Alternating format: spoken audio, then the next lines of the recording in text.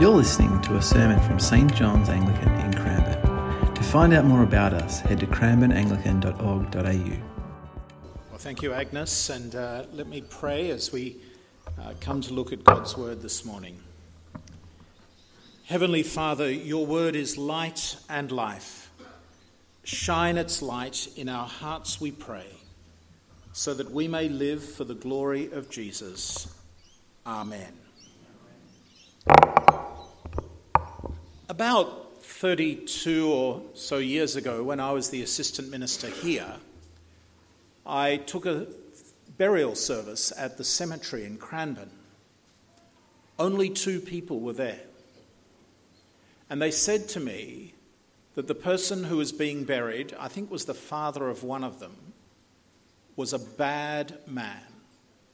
And they wanted to make sure he was dead and buried. It's not often at a funeral that somebody says that the person who's died was bad. In fact, at almost every funeral, people say how good the person was.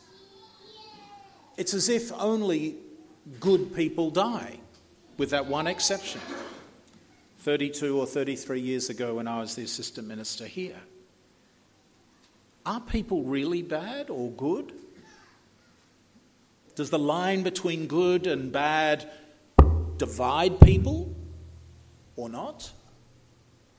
Sometimes when there's catastrophes, the pandemic, a flood, a fire, people say it's brought out the best in society.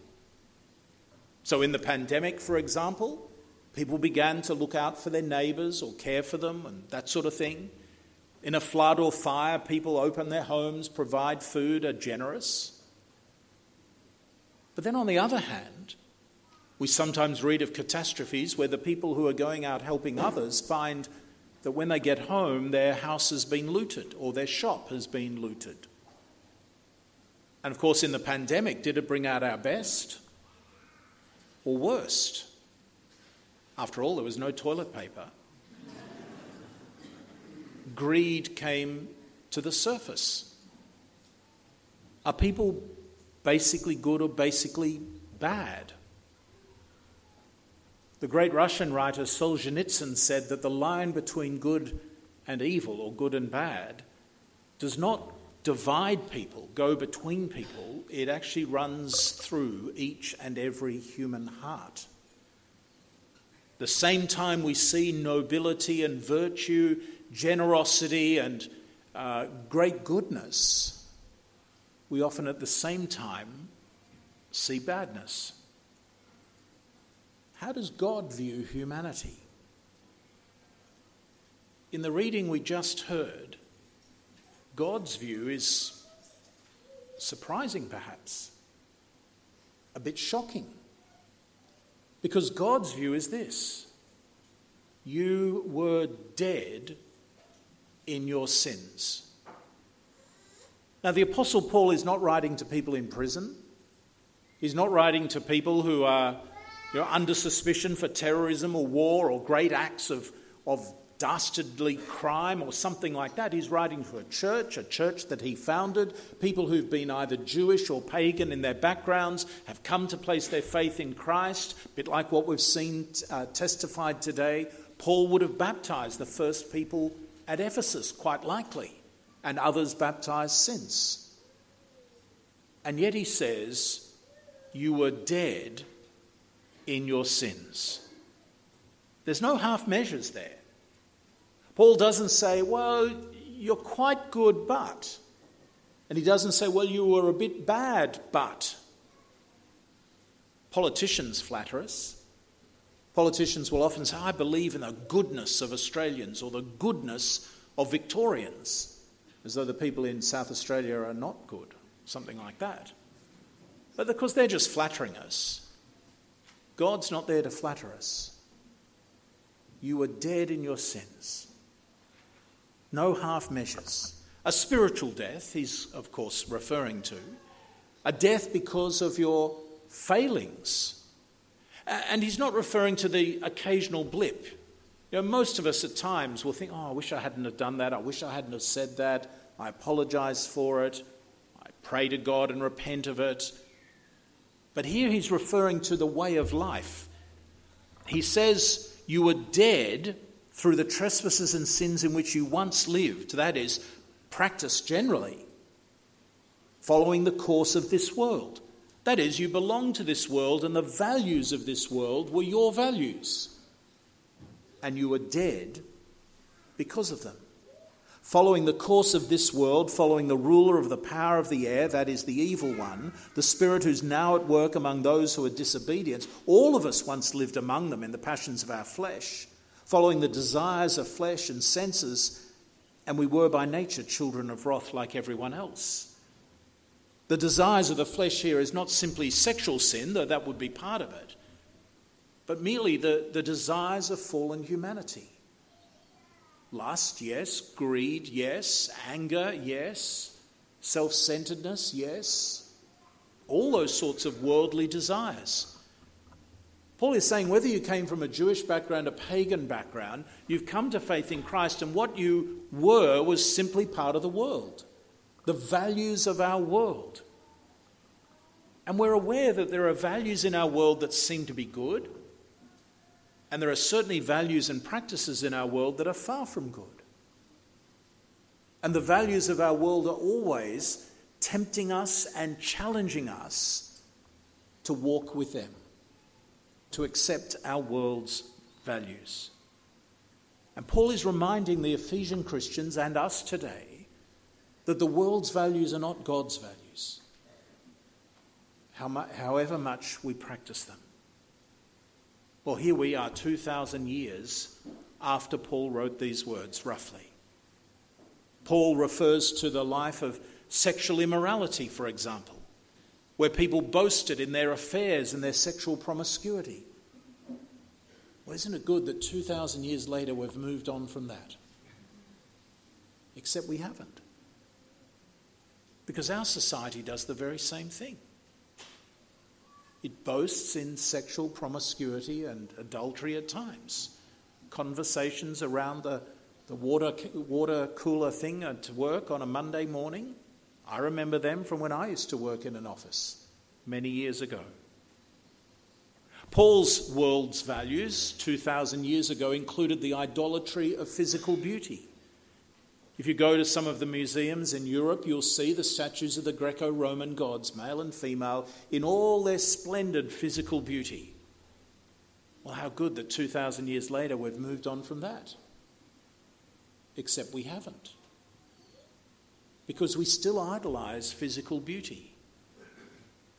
In the fashion world, in the pornographic world, in the film world, in the sporting world, and in the mirrors in gymnasiums.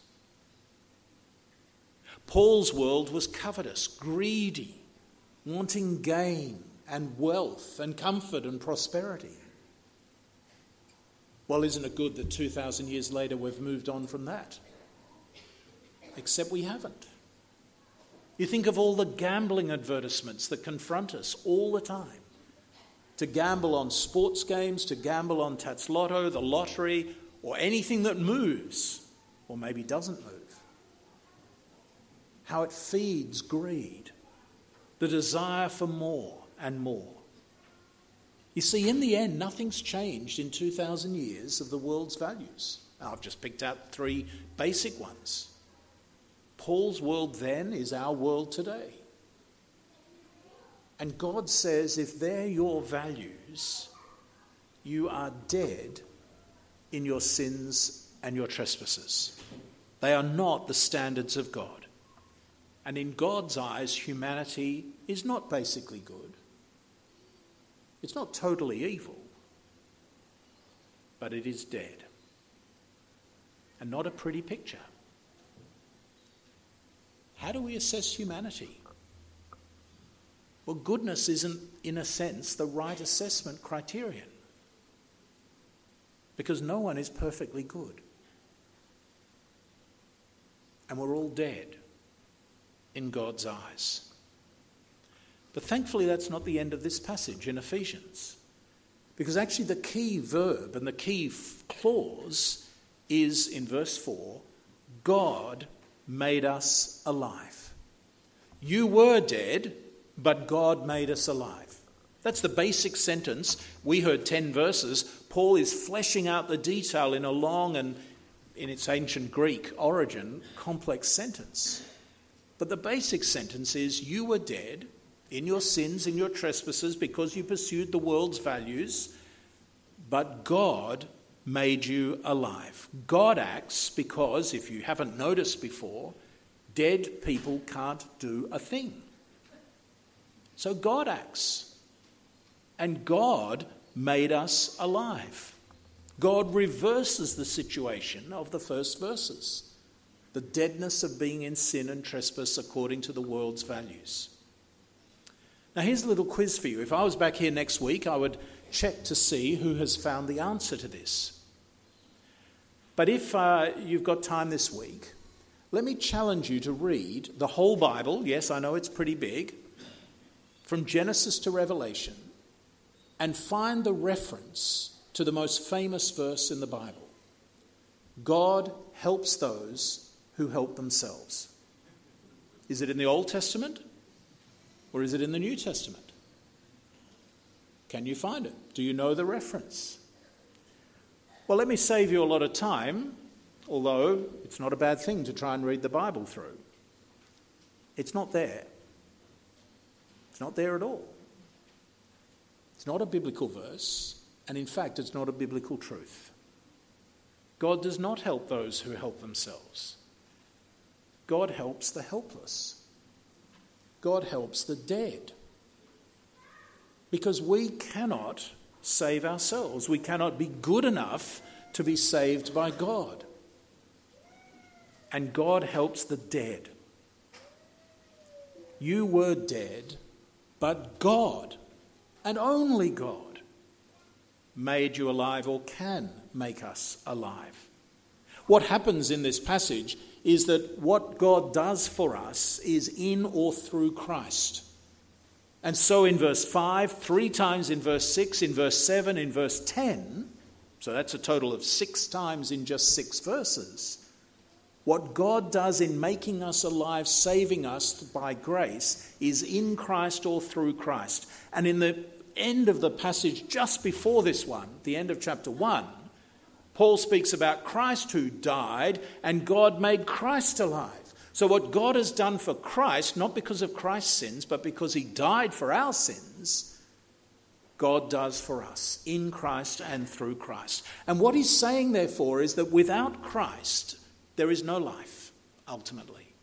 Without Christ, there is no salvation. Without Christ, there is no forgiveness. Without Christ, there is no fellowship with God at all. Outside Christ, there is only, ultimately, death. And only in Christ is there life and salvation. And the God who makes us alive is a God who we're told is rich in mercy. Not reluctant in mercy, but rich, abounding in mercy, wanting to save people who cannot help themselves because dead people are a little bit stuck. How does Paul summarize all of this? He summarizes it in words that are famous and words that we've just sung, in effect. You are saved by grace. By grace you've been saved, he says in verse 5. By grace you've been saved through faith, he says later in verse 8. But what is this grace? We say grace before a meal, perhaps, but that's not what this is talking about. We think of grace as in the elegance of a ballet dancer or Usman Khawaja batting for Australia. How gracious and effortless his boundaries are. But we're not saved by elegance or beauty. This word grace is a challenging word because we use it in different contexts. But what it means here is we are saved by God's undeserved favour. That is, we do not deserve God's favour. And yet God saves us. It's almost parallel to the word mercy. No one deserves mercy. Mercy by its nature is undeserved. And those who've been baptized and confirmed today have testified that they are saved by grace. That they're not saved because of any piety, devotion, or goodness in their lives. They're saved by grace through Christ. They don't deserve it. None of us deserves it. It is God's goodness, God's mercy, God's grace that saves us. An old hymn puts it this way: nothing in my hand I bring, but simply to thy cross I cling. See, we like to think that we can help ourselves and God will sort of top up the rest. You know, when you're bringing up children and you're letting them cook for the first time and they make a complete mess, but we say how well they do, but we actually do the rest of the job that they can't do. But salvation's not like that. Dead people can't do anything. God does it all, from beginning to end. We're not saved because we contribute something, that we bring our little bit and ask God to top it up. We're not saved because we've got a little bit of piety, a little bit of devotion, a little bit of faith, and God will sort of boost it. We're saved by grace, which means we don't deserve it, and we contribute nothing to it. That's pretty challenging for our world's values. Our world's values like to think that I can help myself. I'm pretty good, I'm able, I'm competent. I don't need your help, thank you. And God, I certainly don't need yours. That's our world's values. So it's quite confronting and challenging to become a Christian. And to say, God, I'm helpless and hopeless. Only you can save me. And God, who is rich in mercy, out of the great love with which he loved us in Christ, saves us by grace, which we accept through faith, a faith which itself is a gift. See, this is pretty good news. It's very good news. It's far better news than being told God will help you if you help yourself. God helps the helpless, the spiritually helpless, those who are bound in their failings, sins and trespasses. You may still be a good person in the eyes of society, but far from perfect in God's, and therefore dead. But Paul is saying, what a wonderful God. He's not a God who turns a blind eye. He's not a God who pretends, oh, you're done very well, like a parent might with a child. It's a God who's realistic. But he saves us nonetheless through Jesus Christ. We can't do it. We'll never be able to do it. We'll never be able to contribute to it. But God does it all, from beginning to end, because of Jesus Christ. So what then is the purpose of our life? The purpose of our life is to give glory to God, because he saves us. Oh yes, to live lives of good works in response to faith, but the purpose of our life is not to be good. The purpose of our life is to give honour and glory to God, which again confronts our world's values, because our world puts me at the centre. We are the most important people in the world according to the world's values. But in coming to faith, becoming a Christian, in recognising the goodness and mercy and grace of God, there's nothing we can claim for our own fame or honour in becoming a Christian. But it's the honour and glory of Jesus Christ. It may be that some of you have never thought about God or never thought about faith. But do not be foolish and do not be ignorant. The great God is thoroughly merciful and good. And he'll help you though you are helpless and hopeless. And Jesus has died for you though you do not deserve it, nor do we, nor does any of us. And he invites you to say, God, help me because I'm helpless. Save me by mercy and grace. Thank you for Jesus. Amen.